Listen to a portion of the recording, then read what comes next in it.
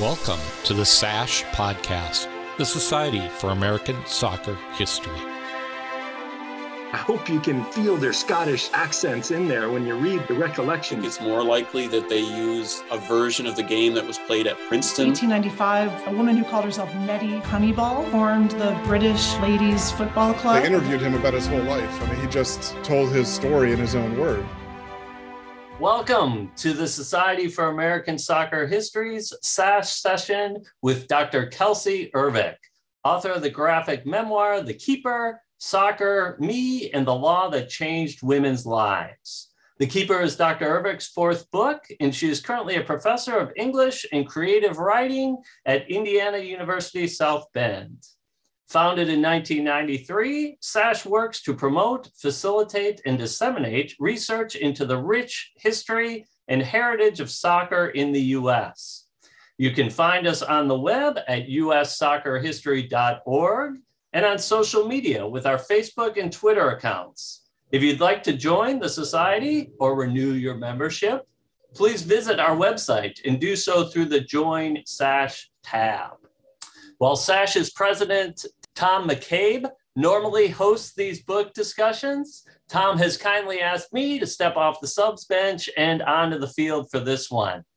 So in our social media climate of today, it can sometimes be a fraught experience, but other times you can have some fortuitous connections. A friend of mine who'd recently written a personal memoir posted a picture on Instagram of himself with other writers at a book event in Kentucky. I saw that picture, and on the table, there was a soccer book. And as I zoomed in on that soccer book a little bit, I saw that it was clear that this book would incorporate plenty of history into that storytelling. When I got The Keeper, I wasn't sure whether I should classify the book as an art book or a sport book or what, because the visual expression was so impressive. But I did know that it would be important for Dr. Ervick to speak with SASH, as her incorporation of history, social justice, and her experiences of growing up in the US playing soccer was perfect for SASH's goal of disseminating information about the soccer history in the United States. So without further ado, it's my pleasure to turn the session over to Dr. Kelcey Ervick. And once she is finished, we'll do a Q&A session as well. Dr. Ervick. Thank you so much, Chuck. Thank you, Tom, Zach, and the Society for American Soccer History. I'm so pleased to be here. When I received an email from Chuck inviting me to do this, I was like, I'm not a soccer historian. But in fact, I kind of did have to become one to work on this book. So it's been a pleasure to learn some of that history, and I'm excited to share what I learned with some of you, and probably from some of you. I referred to the SASH website, I consulted it, and some of the fellow people I can see on the screen who are here. So it's really an honor to be here and share this. So my book, The Keeper, is, as Chuck said, it's my fourth book, and my first three books had nothing to do with soccer, but a lot to do with women's history. And so I'm thinking, so this was kind of this natural transition where I began writing, looking back to my own history as a girl growing up in sports and soccer, and then thinking about how that fit in with like larger questions in women's history. So as I worked on The Keeper, I had like three key questions that I was exploring. The first one was kind of like, how did I go from a three-sport athlete, soccer player, to becoming a writer and professor, and especially being a writer and like an artist? That's just seemed like two very different identities. And I was kind of trying to think about how they connected and what the intersections were, because I always saw them as pretty different. The second question that I was exploring was, I wanted to know more about the effect that Title IX had on my life as a woman coming up in sports, and as a girl coming up in sports. Title IX came into law in 1972, so I'm just a little bit older than it, and we came up together. And so I was wondering about those effects. And the third question was thinking about my interest in women's history and my experiences as an athlete, growing up as a girl, just the special and unique issues that women athletes face and the challenges that we've faced over time. So those are kind of the three main questions I was exploring, and that I'm going to now share with you from the book. So let me go ahead and pull up my slides. So that is the cover of my book on the left, which has me kind of standing in front as a keeper and a team that I have assembled from throughout history. Some are athletes, some are activists, politicians, et cetera. And one is a former teammate. So I put together my own team of women across history. And then that's me on the right when I was a goalkeeper at Xavier University.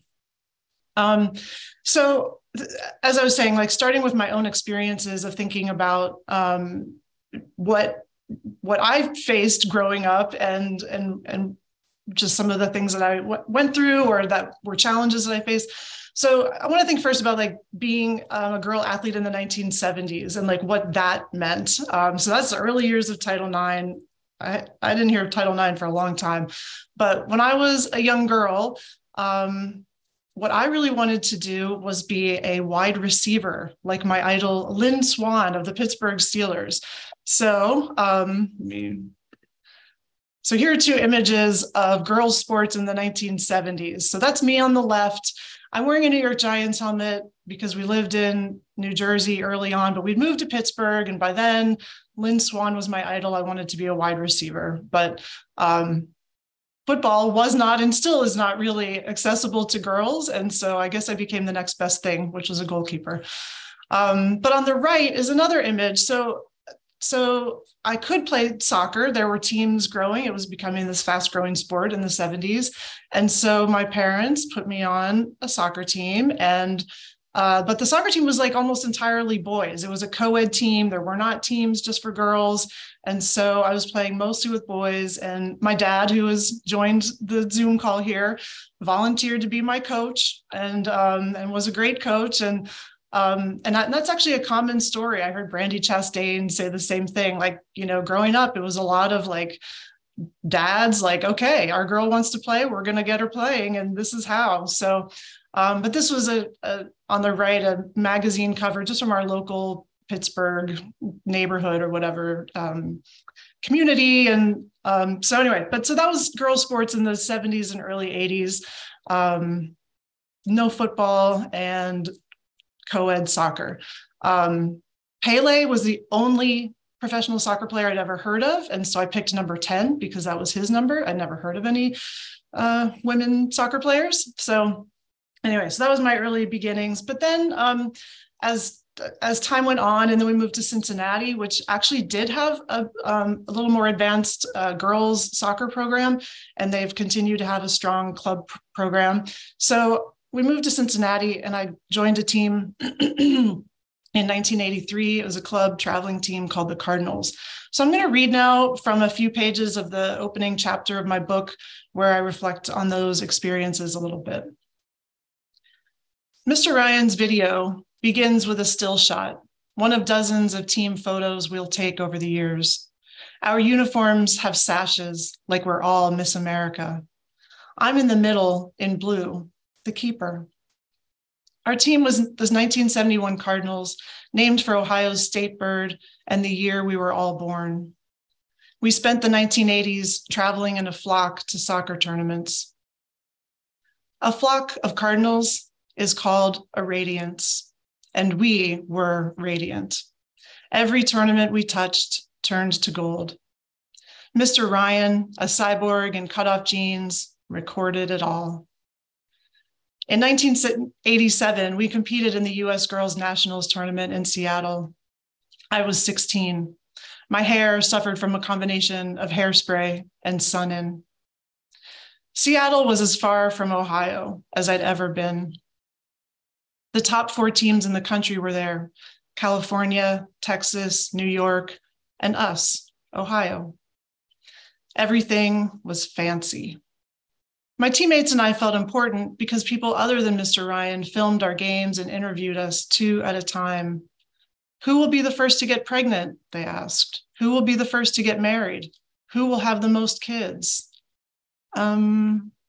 These are the questions they asked the best girls soccer players in the nation. Not one of us said, are these the same questions you asked the boys' teams? Maybe the questions weren't so far off. One of my teammates got pregnant the next year and another the year after that. I was about to start dating the guy I would eventually marry and divorce. Most of us became teachers, nurses, stay-at-home moms. But it makes me wonder, can different questions conjure different futures? So what if they had asked, who will be the first to play on the US women's national team? How many gold medals do you want to win? Who will be the first woman president? But in 1987, there was no Women's World Cup, no women's soccer in the Olympics. We'd never heard of a US women's national team, and we still haven't had a woman president. This is a table of contents for the book where I use, team uniforms as the chapter headers.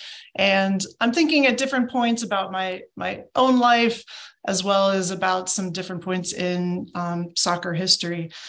But what I wanted to say now was, so growing up when I was in high school and playing on this traveling team, I was a 3-sport athlete in high school in addition to the traveling team. And I just assumed that my interest as like a sporty girl and all that I was doing in sports came from, my dad, who had also been a 3-sport athlete and who coached my team and took me out and taught me how to throw a football and hit a baseball and shoot a basketball. And so I just assumed that was why I was doing all of these sports. But of course, there's a secondary reason for that, because if there's no sports teams for me to play on, I can't play. So yes, I wanted to play because of help from my dad, but there had to be teams for me to play on. And of course, the reason that there were teams for me to play on in the 1980s was Title IX of the Education Amendments Act of 1972. So Title IX is only 37 words, and I'm just going to go ahead and read them because it's important for everybody to know.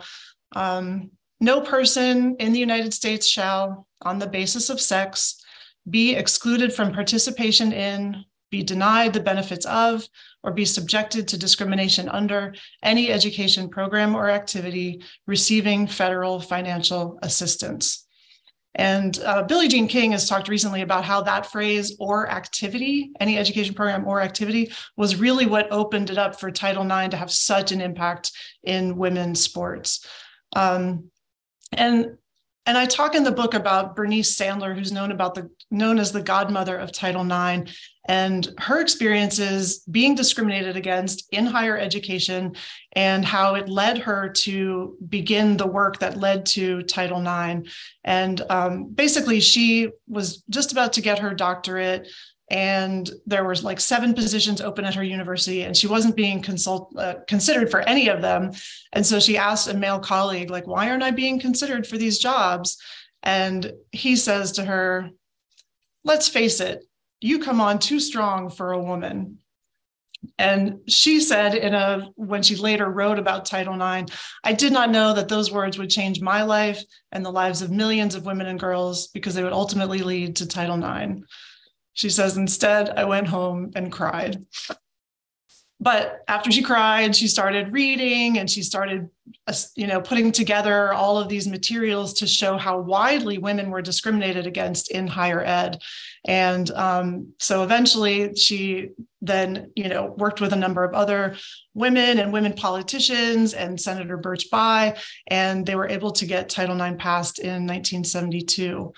Now, they had no idea that Title IX would have the impact that it did.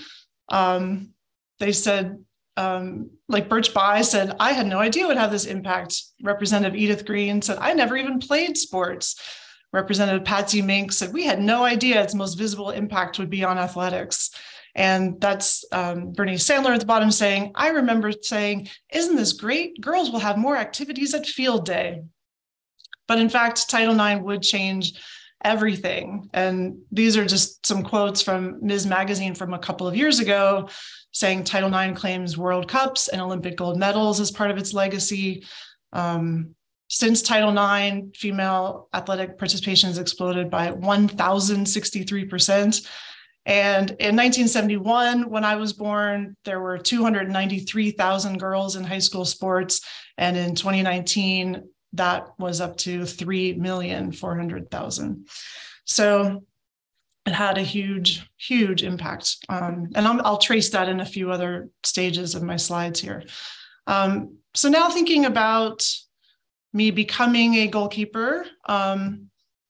So I talked about how I probably wouldn't have become a goalkeeper, but I can't think of a position more suited to me. It was when I was 12 years old and joined that club team that I became a goalkeeper. I was a 5'8" sixth grader, and I had been really pretty good on the field playing as a left wing, but by then I was a little bit slower, but I was pretty good with my hands, and I'd started playing basketball, and they were like, "We will take you if you will be a goalkeeper." So here's where I think in these next couple of pages I'm going to read, I'm thinking a little bit about that connection between being a goalkeeper and being a writer, and then also going a little bit back into a little bit of history of football, soccer. So I talk about this article about goalkeepers and writers, and the author Irwin admits that he loved being a goalie, and he argues there's a connection between, and this is his quote, being a writer and being a goalkeeper. He says, "It is a very individual position, the loneliest, most isolated on the pitch." And he says there are only a handful of well-known writers who have played competitive football, and every one of them played as a goalkeeper. And then I also like to point out that every one of them was also a man. Two of the best known writers who were goalkeepers are Albert Camus and Vladimir Nabokov. And there's Camus, the goalkeeper in front, saying one of his famous quotes that I'm sure all of you here know: "All that I know most surely about morality and obligations I owe to football."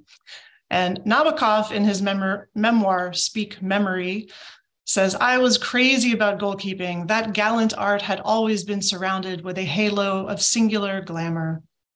So like Nabokov and Camus, I was a goalkeeper who wanted to be a writer. Unlike them, I was a girl. So humans have played a form of football forever. The Chinese played it, the ancient Greeks, the Aztecs, medieval knights. Shakespeare referenced it in King Lear, saying, "You base football player." Native American men and women played it. And I got some of that from Brian Bunk, who I saw enter here. But it wasn't until 1871 that the goalkeeper became an official position. Nabokov loved the mystique of the keeper. He said that he is the lone eagle, the man of mystery, the last defender. But not everyone shared his enthusiasm. Eduardo Galeano, who wrote Soccer in Sun and Shadow, says the striker sparks delight, and the goalkeeper, a wet blanket, snuffs it out. Women's soccer, as we know it, began in 1881 as ladies' football, and it began with a goalkeeper. Helen Matthews was a Scottish suffragist who organized the first public matches between Scotland and England. She gave herself the pseudonym Mrs. Graham. How did she know to conceal her identity? Had she learned from her suffrage work to expect violence when women challenged the status quo? Indeed, the players had a troubling reception in the papers and on the pitch. They faced condescension, mockery, critiques of their play and clothing, body jeers, and mob violence. And so these are just some excerpts on the right from an article from the Manchester Guardian describing the play. And I excerpted some of the phrases, mocking them with the quotes, "A ladies' football match. The costume is neither graceful nor becoming. A crowd of youths were there. It was boisterous." And then mocking the play, as if kicking a ball about the field can be so described. And ultimately, there was a rush, a mob, rough treatment, clamor, and the women had to be driven away to safety. So after 2 months, play ended. But for me, play actually for me ended after I was done with high school. I did not play my freshman year of college. But then, little transition here. One thing Camus said he learned from being a goalkeeper is that a ball never arrives from the direction you expected it.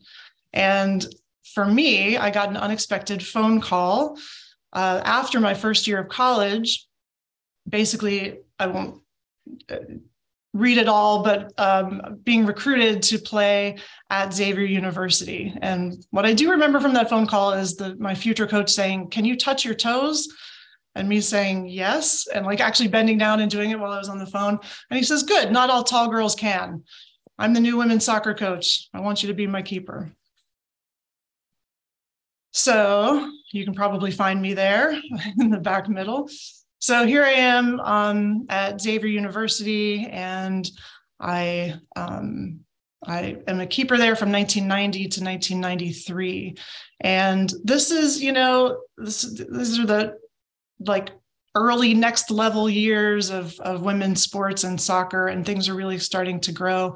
And I want to call to your attention number 4 in the front on the 3 in from the left side. That is my teammate Laura Wambach, and so I want to talk about like 2 experiences that I had at that time that kind of connected me with future soccer fame. So there is my teammate Laura Wambach, and I remember one weekend we had games up in Rochester, New York, and we were invited to the Wambach family home for a team spaghetti dinner. And we all arrive and we get introduced to all of the Wambach family, including a younger sibling who just goes like running through the dining room and out the door to go play. And my teammate Laura says, "Oh, that's Abby. She's so good at soccer that she only plays on boys' teams." So basically she was saying Laura was saying she's the best of all of us. And of course this was Abby Wambach at age 11. And then around the same time, we played at the Cornell Invitational against UMass Amherst, and their goalkeeper was Brianna Scurry. And of course, she would go on to be the keeper for the U.S. women's national team and the first Black woman and first woman goalkeeper inducted into the National Soccer Hall of Fame. So, I have these experiences. I don't think much about them at the time. And as I say in the book, like I could have never known that they would go on to this sort of fame, to go on to win Olympic gold medals, to win, to be World Cup champions. And part of that is not just because I couldn't tell the future, or not because they weren't any good or whatever, but because literally in the early 90s, there was no women's soccer in the Olympics, and there was no women's World Cup. And so like that, the idea of that just like wouldn't have even dawned on me.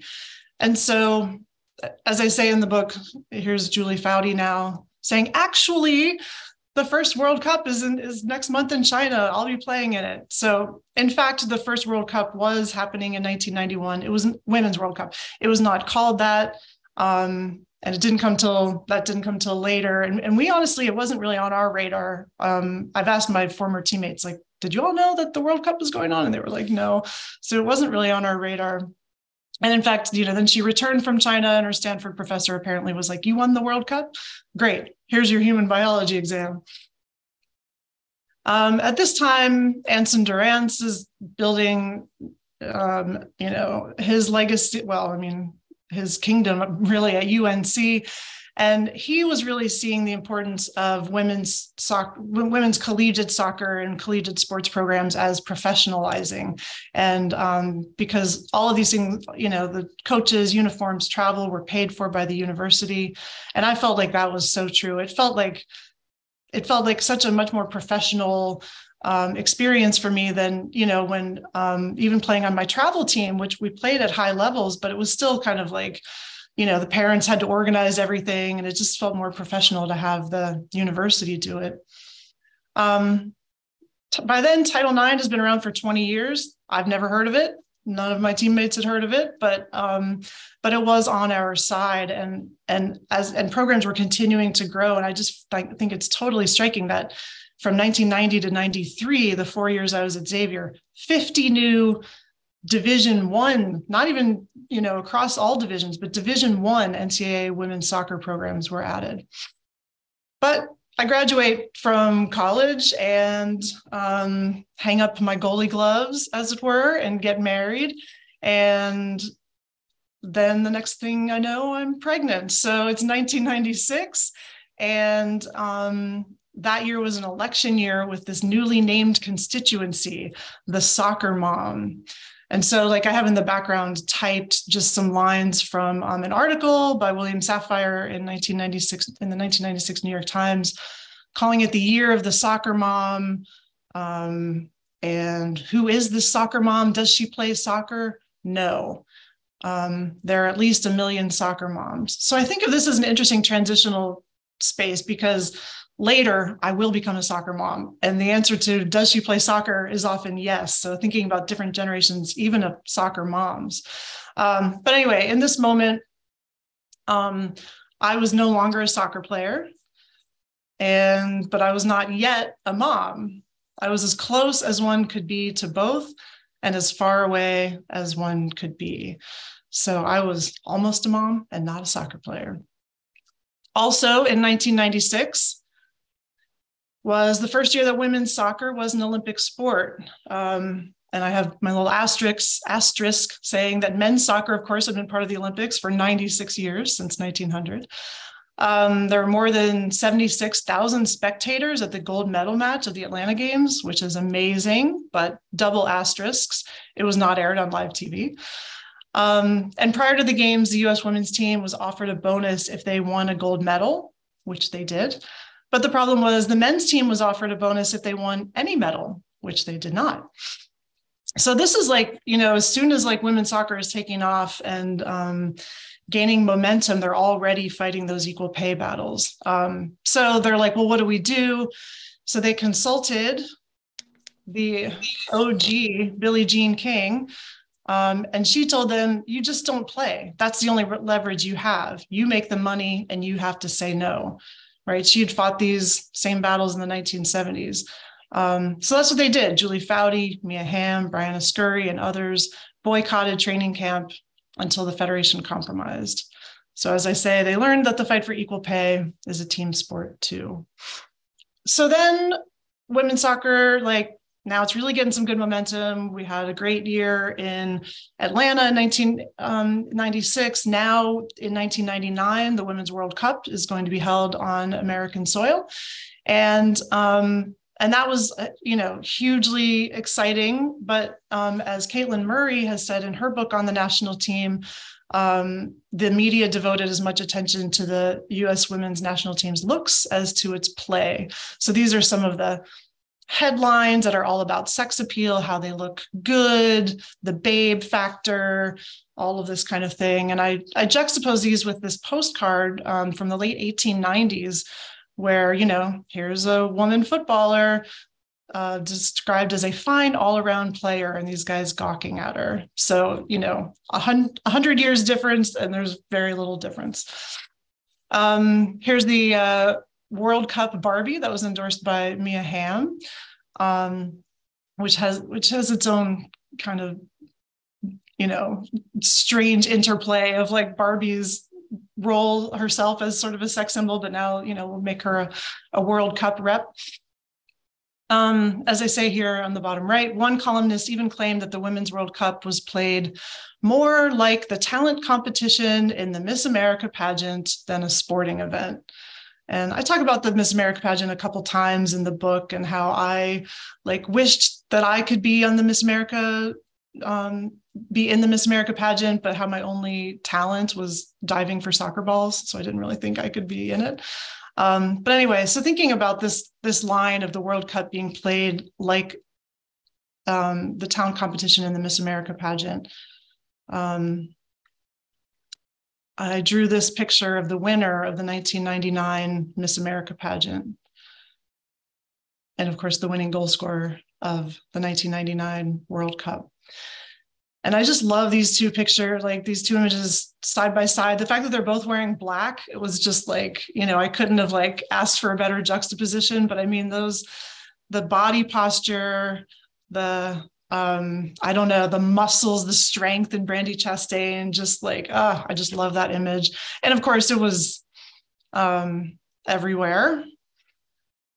And it has continued to be everywhere. I'm not going to read this page, but these are just some other images of conscious and perhaps unconscious imitators. I don't know if the guy at the bottom meant it, but I think he did. But Will Ferrell and then this other guy at one of the women's games. So, but you don't have Brandy Chastain scoring the game-winning goal if Brianna Scurry doesn't save a PK in the finals before that. And so I write a little bit about her too, and her story of how, she just said, I've got to stop one goal. And she envisioned herself getting that save. And then she called it before it happened. This is the one, she told herself as she set her stance. So then fast forward a little bit, I by now have a young daughter, and I've become a soccer mom myself, and I'm now in graduate school getting my PhD at the University of Cincinnati. And now in 2004, so we've had all of these great strides, but the president of FIFA, Sepp Blatter, told an interviewer, come on, let's get women to play in more feminine garb, in tighter shorts, for example, like in volleyball. Beautiful women play football nowadays. Excuse me for saying so. And excuse you, I will not, sir. Here's me in 2004 as a coach, and there's my daughter, and there's her team. And so just thinking of like that kind of way of thinking about women in 2004 and the way that we were trying to like raise these young girls and teach them how to play, just it feels like this stark contrast. So finally, I'm also like kind of tuning back into women's soccer after a while in these years. And I turn on the TV one day, I'm watching the women's national team. And as I say, it didn't take long to spot a name that I recognized. And that's an image of me down at the bottom. And this is literally what I thought, what are the chances someone has the last name as my old teammate? And then I'm like, wait for it. Because it actually took me a minute to realize that this Abby Wambach person was not just someone with the same last name as my former teammate, but was in fact the younger sister of my gregarious goal scoring and guitar playing teammate whom I had met all those years ago. And you have to imagine that like meeting someone's younger sister like 20 years earlier or 15 years earlier is not something you remember. It's like I had buried that memory, and then I'm watching the television and I'm going like Wambach, and I see Abby's face and I'm like, man, she kind of reminds me a lot of Laura. And then that memory came to me that I was like, oh my gosh, like we met her. That was the little girl who went running through the dining room and out to the backyard. So I guess this last part that I want to talk about is that I mentioned that, I thought that my athletic experiences were solely because, like my dad took me out and taught me how to play things. And I was interested in sports. But in fact, it really required Title IX to make all of that happen and to provide the opportunities that I had. But another thing that I thought when I was younger, well, actually, I thought it literally until I was working on this book. I thought that I was really part of the first generation of women to have played competitive soccer. I had never heard of any women playing soccer before the 1970s, and I just assumed it just hadn't happened. And so it was literally when I was doing research for this book that I found out that obviously what everyone in this room knows, that was not true at all. So I mentioned earlier 1881 with like an early attempt to get some women's football play. And then later in 1895, and I have a bigger chapter on this, but this is just kind of the conclusion of that chapter. 1895, a woman who called herself Nettie Honeyball, which is very excellent, formed the British Ladies Football Club, the BLFC, and, took a lot of heat for it and got mocked for it. And she says there on the left, there is nothing farcical about the British Ladies Football Club. She says, I founded the association late last year with the fixed resolve of proving to the world that women are not the ornamental and useless creatures that men have pictured. And later she says, I look forward to a time when ladies may sit in Parliament and have a voice in the direction of affairs, especially those which concern them most. So with that quote, I kind of say, like, for her and the other players at the time, it was always about so much more than football. Then fast forward another 20 years almost, and actually 22 years, and it's World War II is happening in England, and the men have gone off to war, and the women have taken their places in the factories and munitions plants. And as I say on this next slide, on lunch breaks, these ladies started playing football against some of the men and boys who were still there and winning. And so in 1917, they became the Dick Kerr ladies. And there were actually many of these teams because they had to play against each other. But I write mostly about the Dick Kerr ladies, who ended up being like one of the winningest team, the world champion team at the time. And their story is rather like A League of Their Own, right? Where so the men have gone off to war and the women start playing professional baseball. And here the women started playing in charity leagues, charity matches to raise money. But they were extremely popular. And by 1921, throughout the course of that year, over 67 matches, they played in front of upwards of 900,000 spectators. But the war was over, the men's league had started back up, and the women's teams were drawing larger crowds. So it didn't take long for the backlash and its predictable focus. So I have the Dick Kerr ladies saying, but what about our bodies and our clothes? These arguments that women have heard forever. And the English FA, and they hired doctors to make claims about women, claimed that the game of football was quite unsuitable for females. Doctors claimed it would inhibit fertility, is inherently dangerous, and there were even comments about females' delicate organisms. So in 1921, the English FA banned women from football and from using any of their facilities, and that ban would last for 50 years. And so they did continue to play. And as I think you all have reported at SASH, they got creative and came to the US to play. They played, and they found there were no women's teams here to play against. So they played against men's teams and went 3-3-3 against men in 1922. And they continued to play for actually several decades, but they're playing without FA support. And so interest is waning, crowds are waning, and it kind of ultimately snuffs out the sport, and people forget about the Dick Kerr ladies and some of the other, teams that they were playing against, the munitionettes.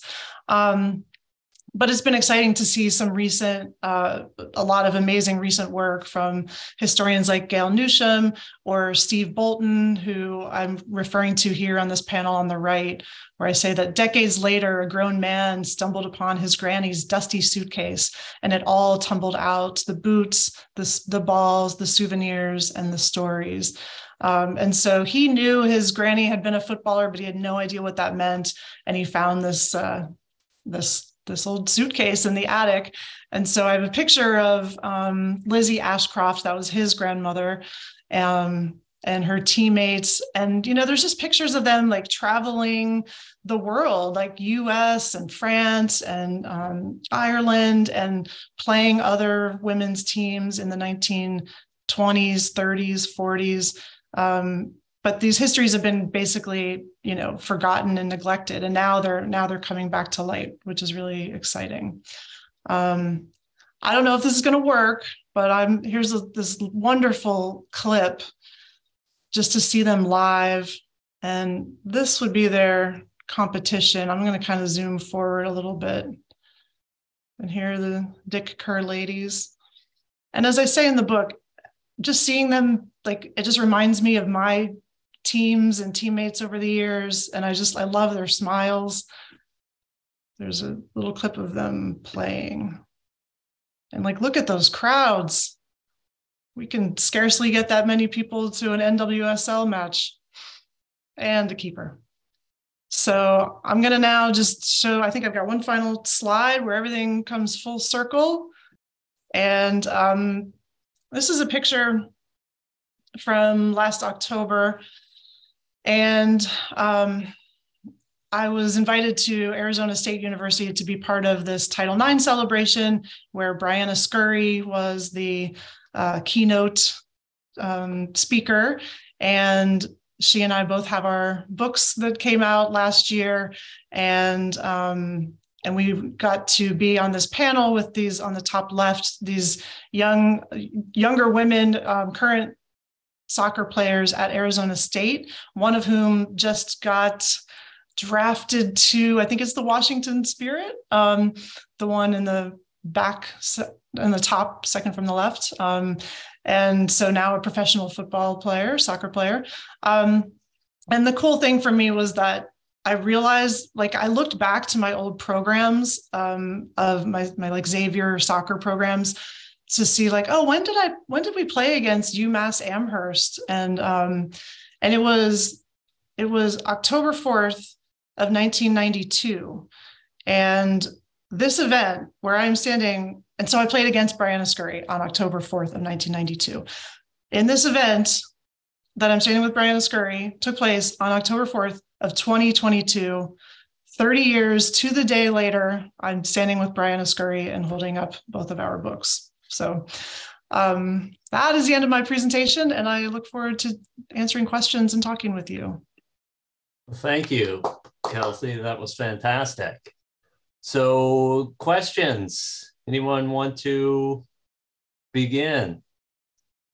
All right. Well, I have one that's very much a personal one, and that's, you talked about when you were with the Cardinals that you had to choose between playing high school soccer and between the club team, and you chose to play nothing. Either. Right. But as a parent, what do you think about that choice now? And what do you think about it for soccer in general? Oh my gosh. Did my father direct message you and ask you to ask that? No, that was completely in the...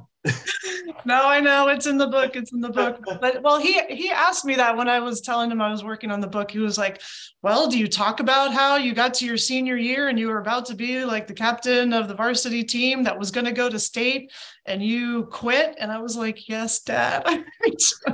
I talk about that. Yeah, I know.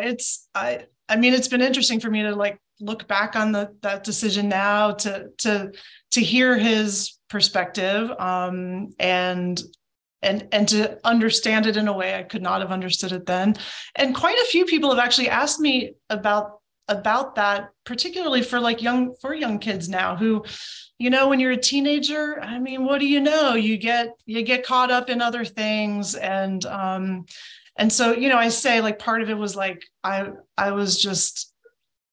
had jaw surgery. And so I actually had been off for a few months anyway. I couldn't play at all. Both teams were kind of compromised because, you know, when you just split everybody up, and it was just this temporary rule that they enacted.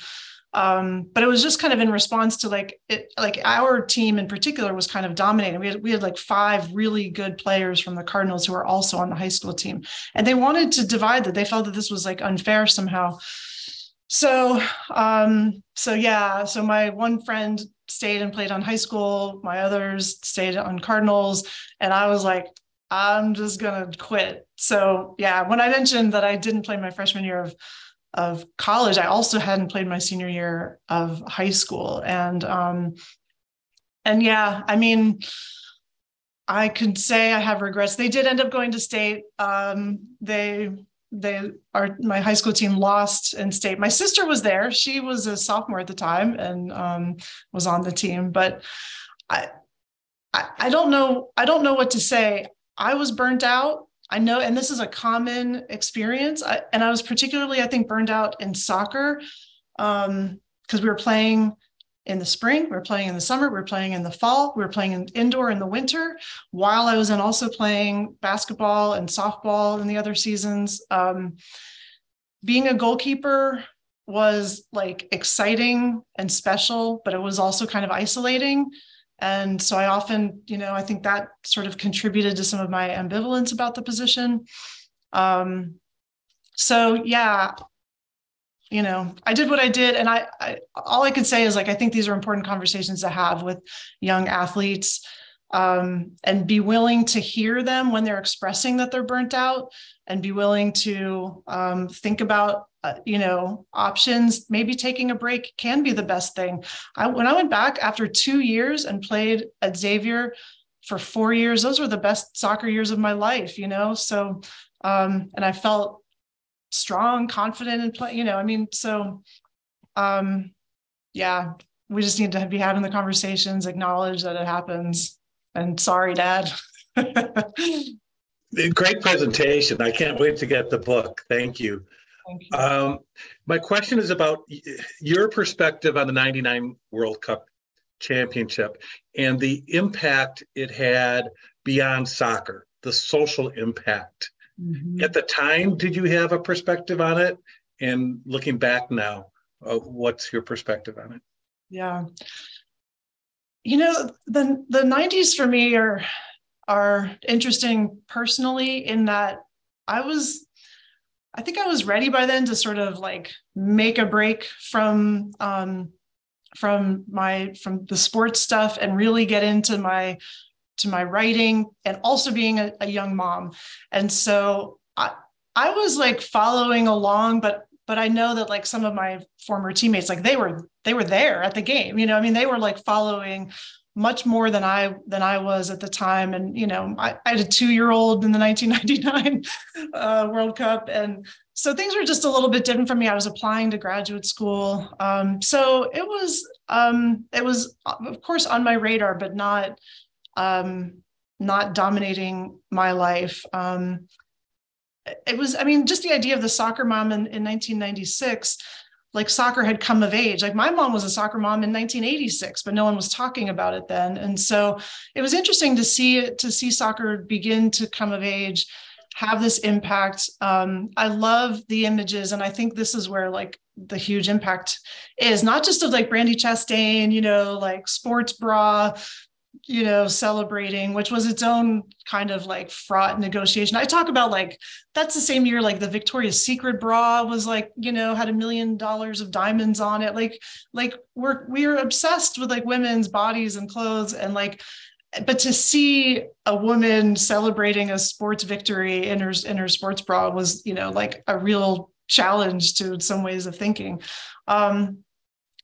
But I was going to say too, the images of just like young girls at the World Cup and like that excitement and them cheering on, Mia Hamm or the other players, like that then starts a new generation of girls who don't know only Pele, right?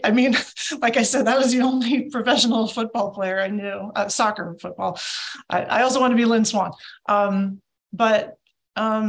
So yeah, I think it's just I think that just was like the next level that brought us to the next generation. I didn't talk about the Olympics of '96 being called the Title IX Olympics, but that's where we had women's soccer, U.S. women's soccer, basketball, softball, and gymnastics all won the team sports. So that's like Title IX coming of age. Then we get to that next level with the World Cup a few years later. Then they introduce to a whole new generation of girls the possibility that you can do this. That's why I talk a lot about like, I couldn't necessarily see some of this because it hadn't happened yet, but then it happened and other girls can see it. Yeah. I'm kind of rambling, as I can start doing after a while, but that's great. I believe the 99 Women's World Cup was not only the greatest women's sporting social development, but human social developments of our generation. I have a question for you, Kelcey. Sure.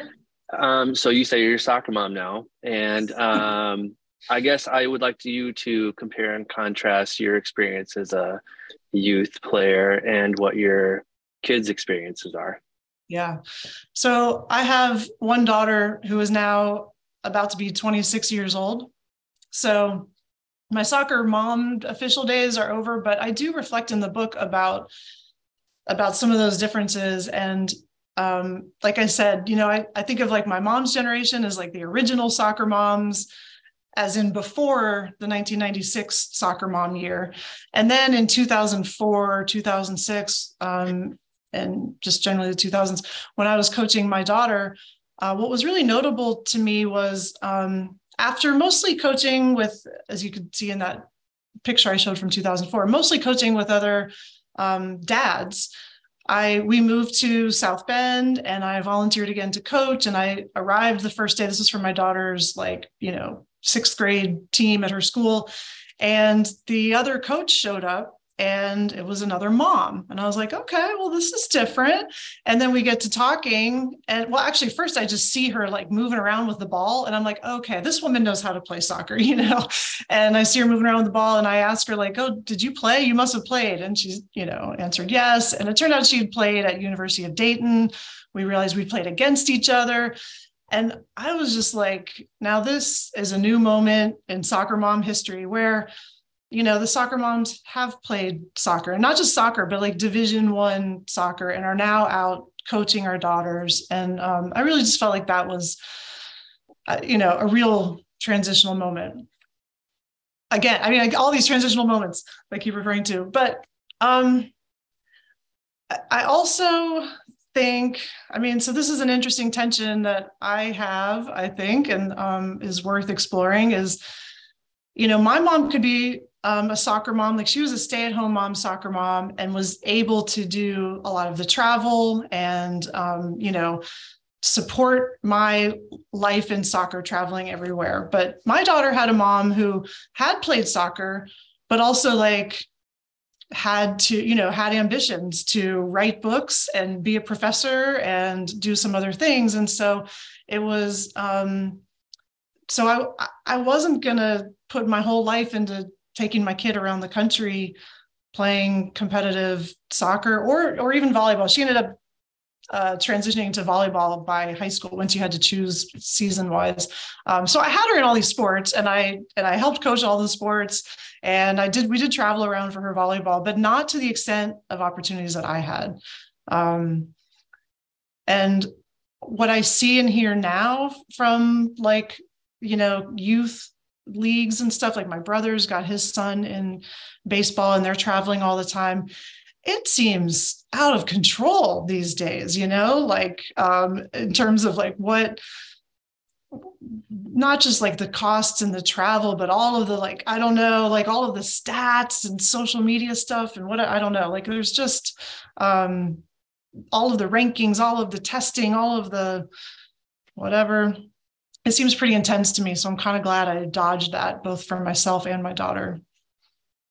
Did you have other like thoughts or like things you were behind that question? No, I guess I'm in and around the youth soccer industry, if you want to call it that, the industrial complex. And it's just interesting to hear how things were versus how things are. Yeah. And we're just trying to make things better in general for kids and their parents and their families. Yeah. And, you know, any input is helpful, I guess. What are some of the problems you feel like you're trying to address?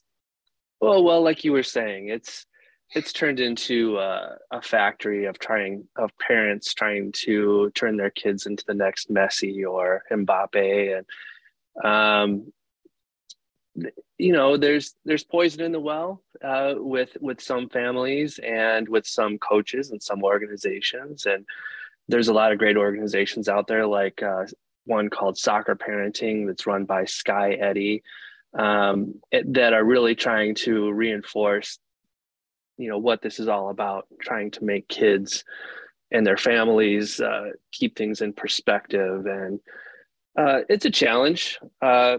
There's so many parents that are just out there trying to get their kids college scholarships, or it's mostly unrealistic, but I guess just trying to get that information out there the best we can is what the good folks in the industry are doing right now.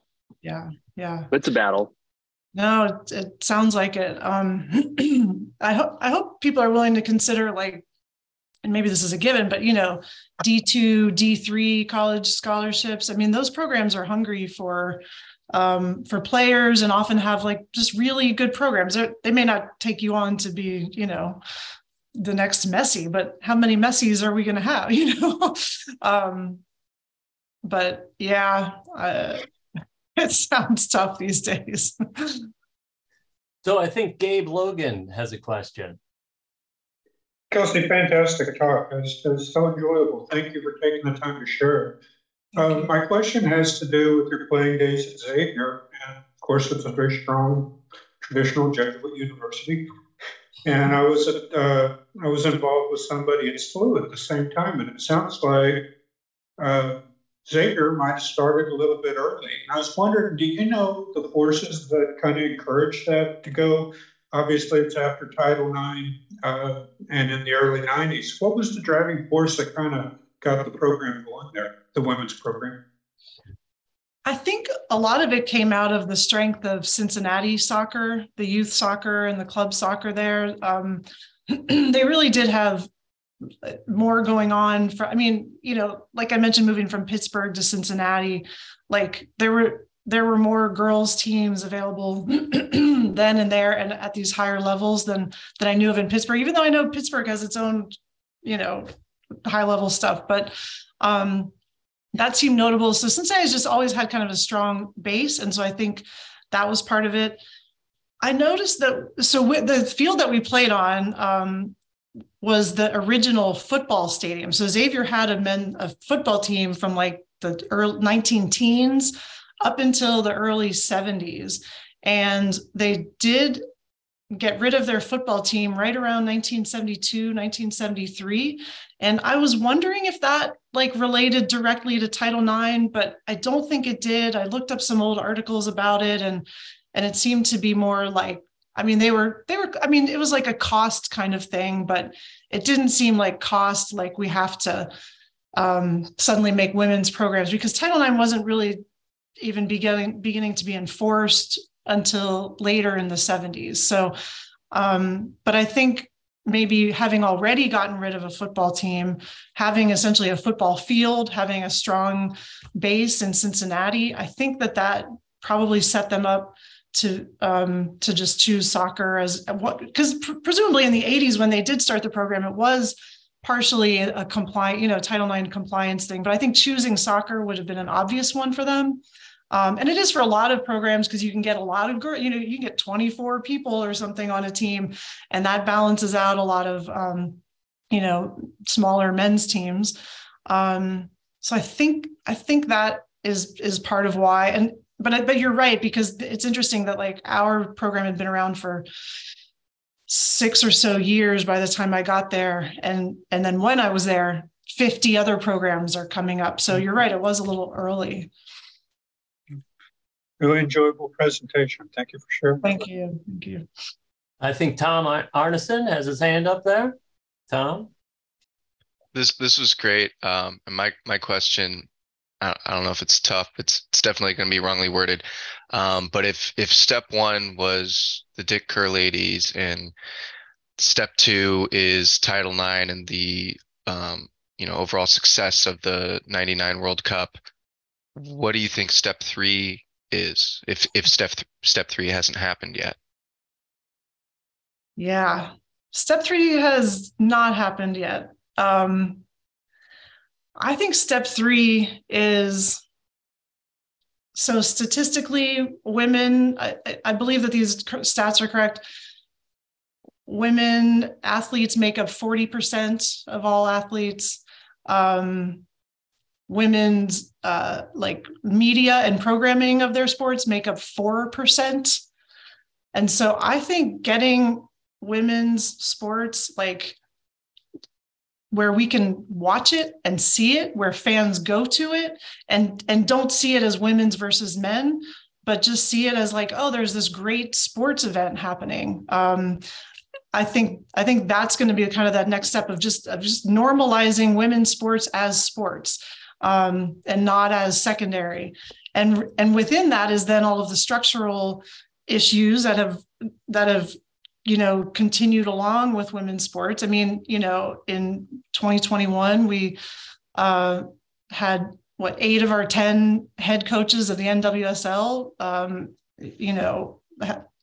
were asked to leave, forced out based on sexual assault allegations or sexual harassment and sexual assault. So like we need to reimagine. I mean, and a lot of people in women's sports and women's soccer talk about that, like creating new sports models that are not based on men's sports models, imagining, different ways of interacting with fan bases, different structures and I don't know, just getting rid of some of the unhealthy, I guess, things that have been, along the way for women's sports that have continued up into the professional level. So that's where I see some of that as the next stage.